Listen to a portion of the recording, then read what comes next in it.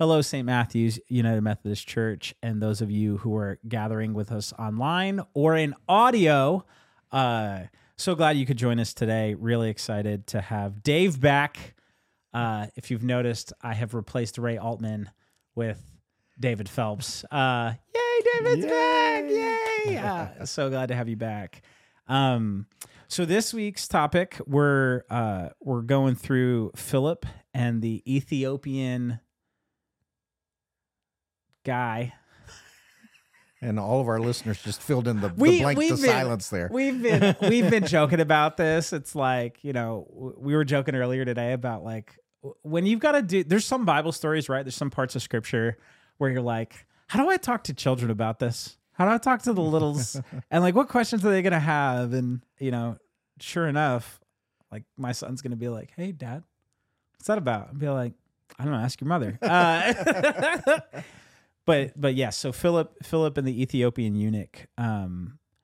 There's so much about this part of Scripture that I just love. I love the interaction between Phillip. I love the eunuch and his faith and his just wanting of answers, but just also his attitude to a complete stranger on the road, which I just think is just this wonderful thing. So we're in the middle of neighboring. So Ray came last week to talk to us. We started our the good neighboring experiment, and then Dave, you preached this wonderful message yesterday. So without further ado, yay, Jesus is here too. Why don't you kind of walk us through a little bit of your sermon, and we'll go from there. Okay. So, really, we're talking about joy as one of the key ingredients of being a good neighbor and the good neighboring experiment. And that joy, we're defining it not as the emotion, not as happiness, that kind of joy, but really something deeper and bigger than that emotion.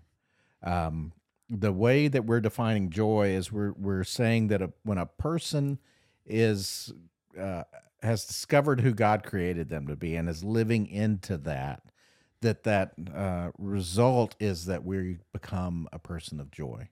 So we're made in a specific way, we're put in a specific place, or we put ourselves in a specific place, or God puts us in a specific place that fits who we are. That then we can find that joy. Maybe a better word is fulfilled. We feel fulfilled because we're living out the purposes and the that we were created to live out. But that joy is when you find where you fit. Yeah. And the kind of the story I told in the message yesterday was about me back in my 20s trying to figure out, just out of school or just out of high school, moving into college, trying to find a major or career choice that's maybe not so much about who I am, but how much money I can make. I end up, drop out of school, I get into a restaurant management job where I was making lots of money, but I was working so much I couldn't really be the person that I really wanted to be out of that. Certainly couldn't have any kind of relationship. I was starting to, at the age I was looking forward to, getting married and starting that kind of life. And really the position I'd put myself in kept me from living that life out. And so in that discovery, realizing that really what I wanted wasn't, the money or the prestige or the power or position or any of those kind of things. But, that helped me align myself and to understand, how I've been made and what would bring me joy, how I would end up being fulfilled or finding a fulfilling life. And I think that, I'm not sure, but I bet a lot of folks have kind of been kind of in that similar path, especially, early 20s, trying to figure out what life is, because we all go through that. But really what we're trying to discover there, whether we name it or not, I think is how God made us and what kind of place will we fit in and be our authentic selves. And authenticity, I think, is the key word there to finding the joy that results from that. Yeah. No, I think it's wonderful. I also like the word purpose. Mm-hmm. Like, what's that? That's like one of the number one questions people ask. They're like, what is my purpose? Why am I here? What am I supposed to do? Yeah. And I think too, something I want to touch on too, and Dave, thanks for that, is this is a journey, right? So there's moments in your journey where you learn things about yourself or things you care about or you're passionate about or you're discerning and working through the things we're talking about. And you might have clarity or the beginning part of that, or you might get additional clarity later, or then like one day, and I'm really just talking about myself here, where like you get hit by a train and it's like, oh, that makes sense, you know? And so because I think this is so important, and again, like why I loved you use the Ethiopian eunuch and Phillip, is like these are also two completely different cultures and people groups and upbringings and life experiences that kind of come clashing in the middle, and like they're unified in what we're literally the concepts we're talking about. It's really cool. But be patient with yourself as you're navigating this. Like I want to make sure people don't think that you can't miss this. Like you can misunderstand it and there's consequences. That's not what I'm not saying like, oh, it's fun and it's free and like whatever, jail's great. No. But this isn't, the concepts we're talking about are not meant to induce or encourage fear or FOMO, like the fear of missing out. Like understand that like as you process this isn't about scarcity or being scared of like you'll miss it or like this or that. And like it's more of like being self-aware enough to understand that the journey you're on, God is going to continue to reveal these things to you. You're going to learn more about this, and it's a process you're going through over time. I was in a lot of circles early in my spiritual journey where like the way these concepts were provided to me or they were taught to me was very much from the place of like, this is it, get in line. And if you miss it, then like you're doomed forever.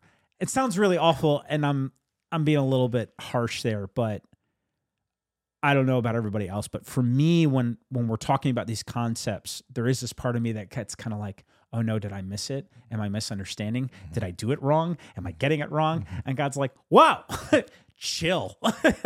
And I have a hard time doing that. But just for what it's worth, as we're framing this conversation, if these things are encouraging to you, or maybe they're concepts you might not have heard before, understand that like God loves you where you are. And again, we're going to talk about the Ethiopian eunuch, which is super cool.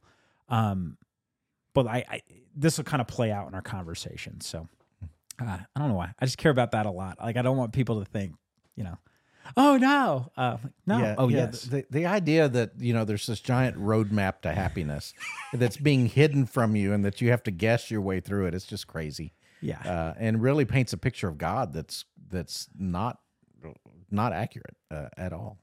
Well, yeah. I mean, the picture that God is withholding joy and purpose from you until you behave is like a, you know, that sounds like a really bad Vegas slot machine, right? Like, you know, jackpot. And no, God's like, here, like, let's do it together. Okay, so Ethiopian eunuch. Why don't you tell us a little bit about the context of this individual and where they come from, who they are, and what answers they're looking for? So, yeah. So if you're looking for this in Scripture, it's in Acts chapter 8. And it is the story of Phillip, one of the disciples, who is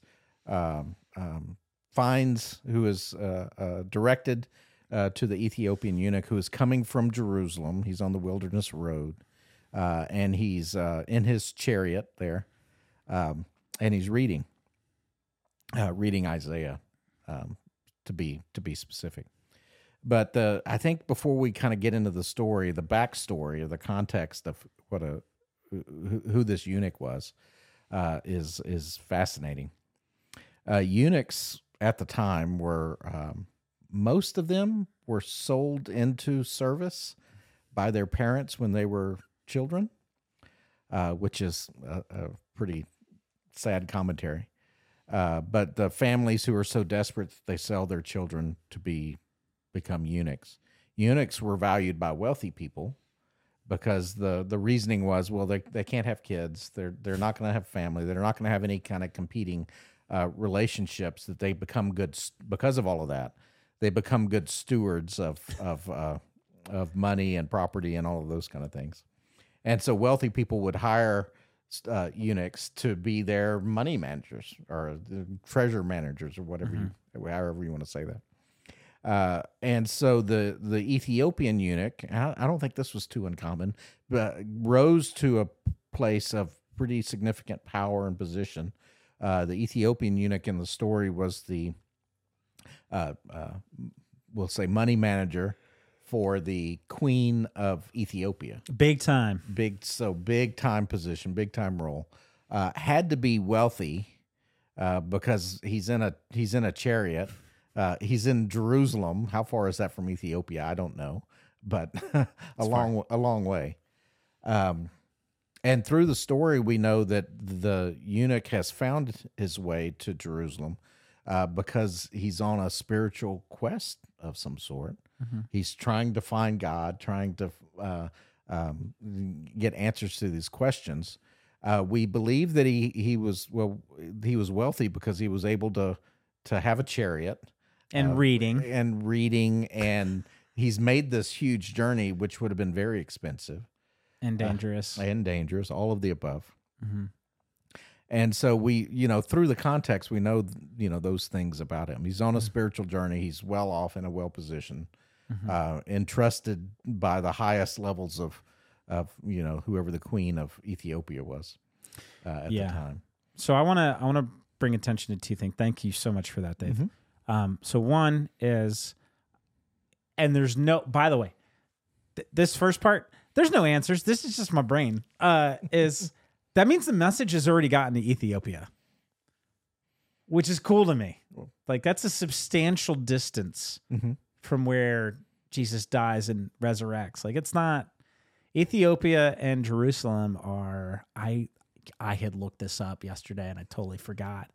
It's like 1,000 miles. I think huge. It's huge, and so for the story of this to go to there, to then motivate one of the highest ranking officials and most powerful people in that country to go, you know what? I think I should get a chariot and go this way. Like I'm fascinated by that. Number one, I think that's super cool. And then, great context, Dave. Thanks for coloring those lines for us so we get an idea of who the eunuch is, where Philip is kind of setting up before they start to interact. And then two, though, is we know that the eunuch is on the wilderness road back out. He's leaving Jerusalem. He's leaving. You want to tell everybody why he's leaving? Well, what the story doesn't say, but everybody would have known who are reading this as the first readers of it, is that they don't allow certain people into the temple. They don't... They can't see. I got to explain it. So I had an accident where I lost part of my finger last year. Continue, Dave. So specifically, they don't let foreigners into the temple, and they don't let people into the temple who are unwhole. Pinky. So if you were a farmer in the first century and you had the tip of your little finger taken off, you could not enter the temple because you were not whole. And so the eunuch would not have been able to enter the temple. Ask your parents what that means. We're not going to tell you. So the eunuch has made this journey. He's on a spiritual pilgrimage, a spiritual journey that leads him to the front door of the temple. And then he's not able to go in. Put yourself there for a minute. Being led to the temple and then having the doors, shut in your face. And then, Philip finds him as he's leaving town from that experience.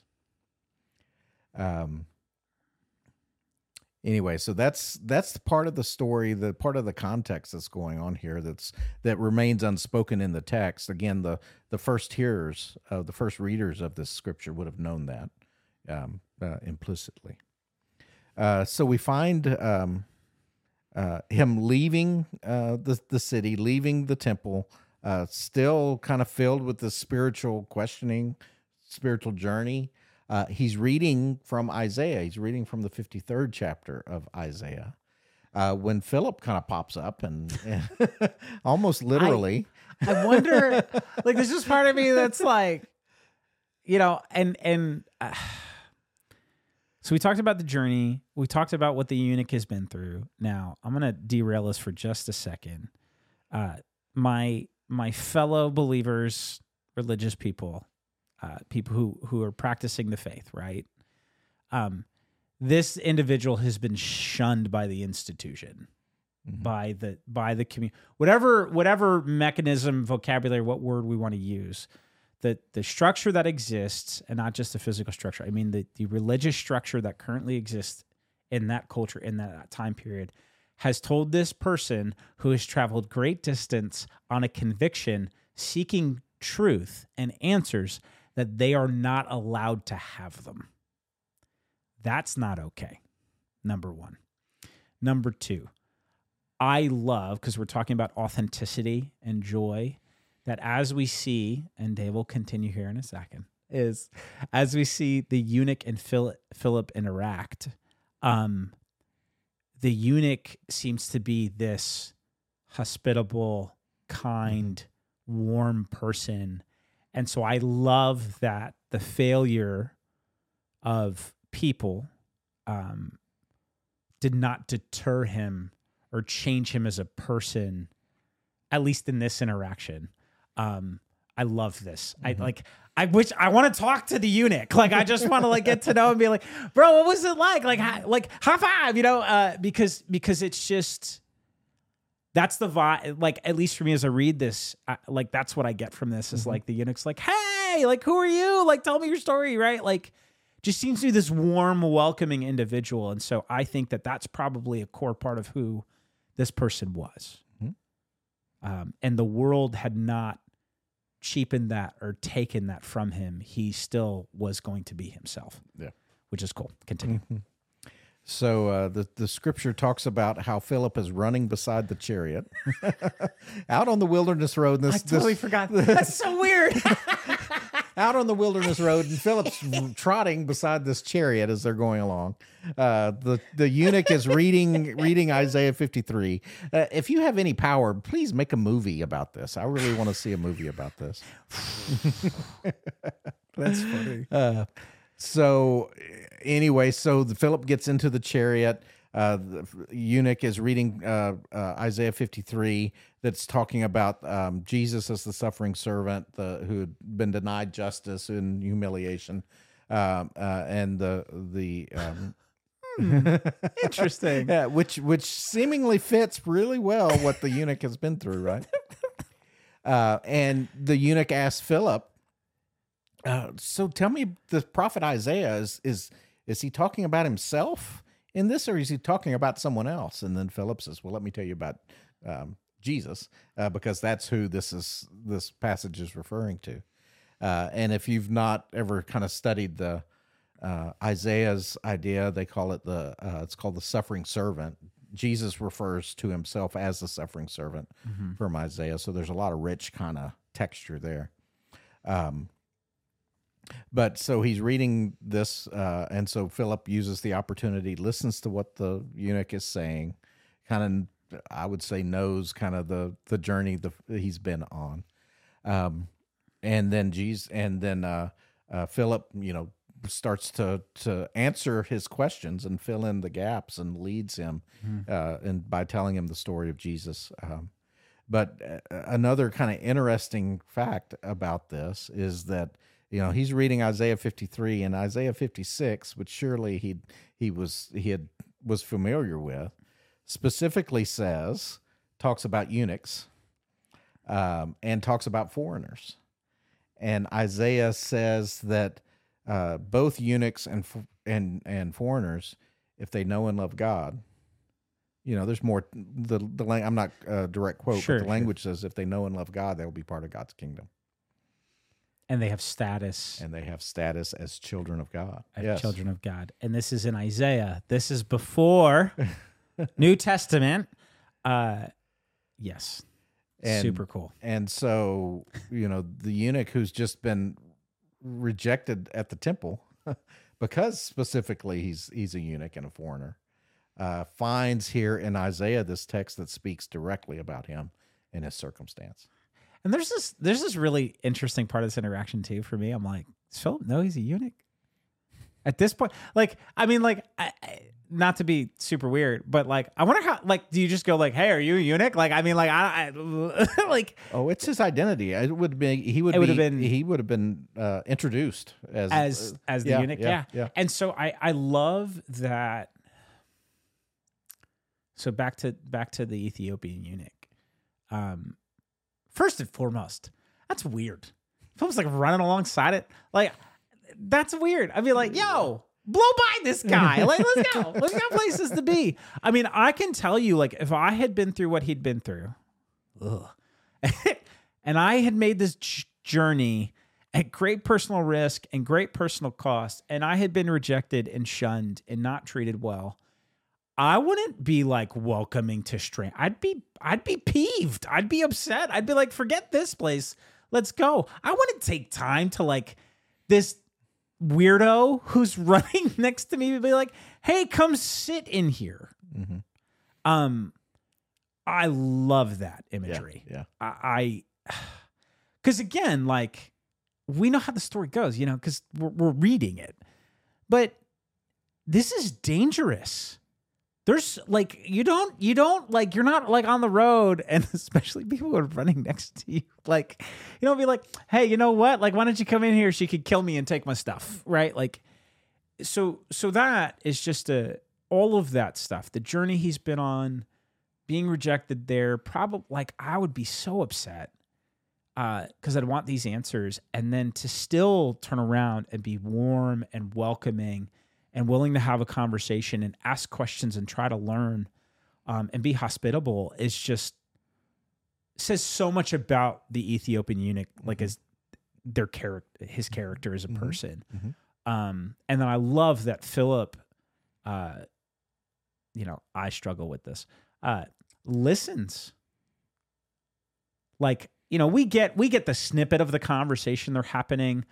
I'm assuming this isn't like a 30-second, you know, it's probably longer than that. They're probably sharing hearts and fellowshipping and having, you know, communion, maybe not in the way that we talk about it, but like they're communing with one another, and Philip's listening and telling him like, no, the way you were treated was false. It was not, that's not what God wanted. And then let me also inform you of this other part that says like, no, you're a part of the family and you're equal here. Mm-hmm. And the eunuch understands power dynamics because he's in a high position in a court with a queen. So like, this is also language that Philip is using to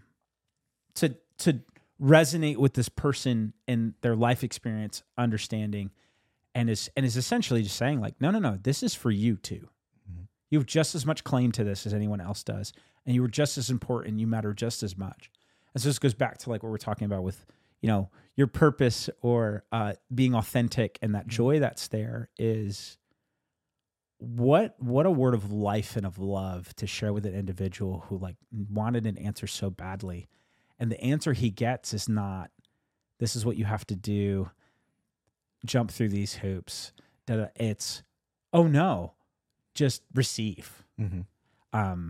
Which leads us to the next part of what happens. What happens next, Dave? Oh, well, so the scripture in Acts tells us that upon hearing, you know, Philip talk, the eunuch says, you know, well, what's to keep me from being baptized? Have you ever been baptized? Naturally, let's go. So he's been on this spiritual quest. He's been to the temple and is now leaving the temple. Still on the spiritual quest, and hears that he is acceptable to God and that he is one of God's children, so cool. Regardless of what, you know, of what he's heard. Mm-hmm.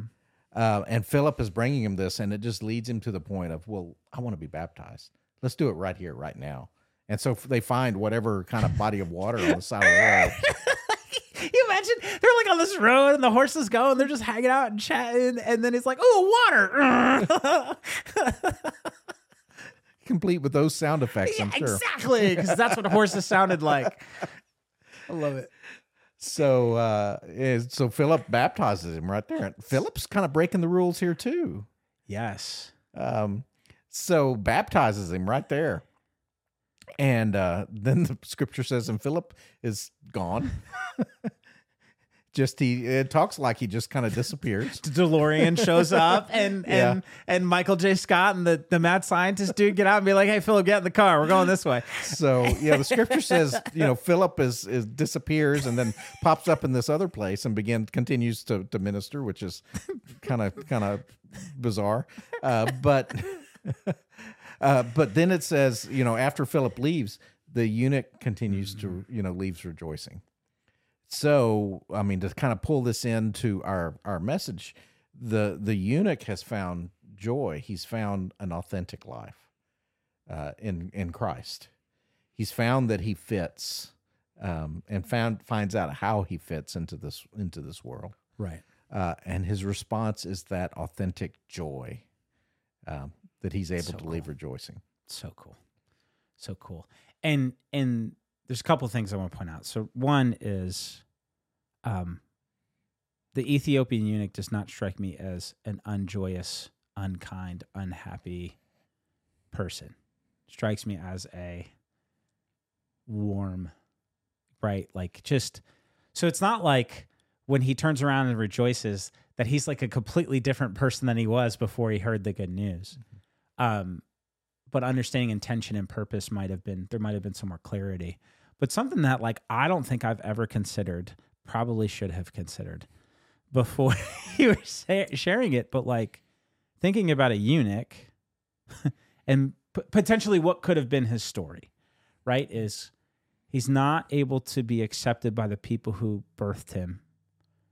He might have been sold, and then things were done to him to make him acceptable and useful. And so his life is essentially attributed to things about his person are not acceptable. And by those things being changed or those circumstances happening have now made him acceptable to the point where he hears the story or an account or I don't know, right? Filling in blanks here.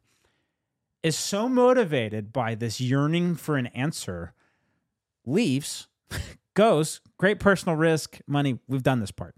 Gets there, gets rejected because he's lacking. Because of his personhood, he's not useful, he's not wanted, whatever. And then this weirdo is running next to him that apparently has teleportation powers and is running next to him and is there telling him that no, you exactly are wanted. You exactly have value. You exactly, as you are, have been loved and are welcome in the family and have all of the inheritance. And I'm like, wow. That's such a cool, what a great answer. I'd be rejoicing too. Oh man, this is just terrible. Whatever. Hey, let the weirdo in. Right. But and then it's just Philip is just no. You are wanted. You are loved. You have value because you are you. Authentically you. You as you are wanted and loved. And I love that imagery. And then he's like, what's preventing me from getting my, and the sound effects, it's great. And, but I don't think I've ever thought about that context in that order before of wow, your entire life, you are not acceptable. That's pretty cool. And by discovering kind of the authentic purpose, can find that joy of being complete. Yeah. Yeah, to the point when people disappear in front of you, you're not even paying attention. Right. Phew, I don't know. It's neat. Yeah, I love it. I love it, I think. And so to tie it into good neighboring, right? And being our authentic selves and being loved and valued for who we are and living that out accordingly, right? Well, and in the neighboring context, this isn't just about us; it's helping others 100%. find this joy 100%. as well. Mm-hmm. I mean, knowing that this idea of joy exists, and this idea of authentically being the person God created you to be, is a journey that we're on personally. And because we're on that journey, we know that others can experience that joy as well, and helping them in that journey. I mean, as being a good neighbor. Yeah.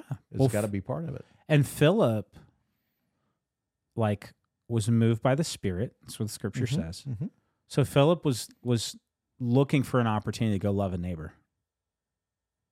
I mean, that's Philip was like, all right, let's run next to a chariot. I keep talking about the risk with the eunuch. I'm like, that's also Philip's like, please don't kill me. He's on the wilderness road, right? They're out in the desert. Yeah, this is crazy. But I think too, like you're saying, I can think of times in my life, I've never been a eunuch, but where I was rejected by people. I didn't think it had a purpose or a place. And I've always been this ridiculous person who laughs a lot, who's kind of jovial, who likes to joke around, right? And I feel like I've always been a pretty warm, welcoming kind of person, right? But there were times in my life, especially in the spiritual context, where I had questions and I was shunned because of who I was. And I was like, man, this stinks. And there's people on my journey or on my pilgrimage that were like Philip, who came in and listened to me and were kind to me and then provided answers that were really awesome. And so when we talk about this neighboring thing, we're talking about, right? I'm hoping that you, me, we've all been on journeys where we've been aware of people who neighbored us well, right? Who were not kicking us off the stoop of the institutional thing or the thing, right? Or the temple, if you will. And we're running alongside the chariot going, no, not letting you go until you understand that God, or until we have a conversation where I can tell you how much God loves you and how much you matter to God. And then vice versa. I can think of times where I think in my own life, I've been running alongside a chariot going, no. I know they were rejecting you. And we're not going to whatever, but we're going to talk about how much you matter because you're you. And so my nudge of encouragement is wherever you're at in the story, whatever characters you're kind of vibing with, wherever these things are resonating with you, whatever part of the journey you're on or the exploration you're on,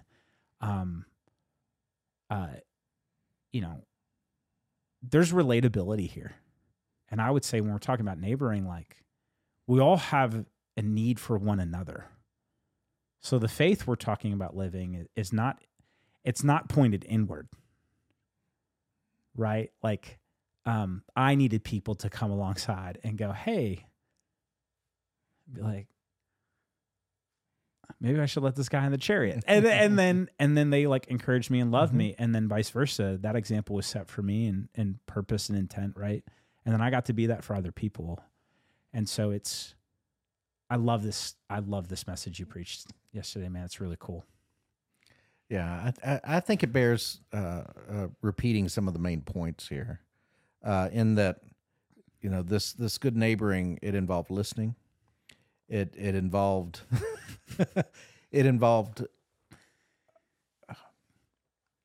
a connection to allow that listening to happen, and then to hear not just the words that were being spoken and answering the questions that the eunuch had, but then really listening to what's going on in that life and in that situation, and then being able to speak words of hope to someone who's been rejected or felt to feel inadequate in some way, to show God's, I see grace working through all of that connection.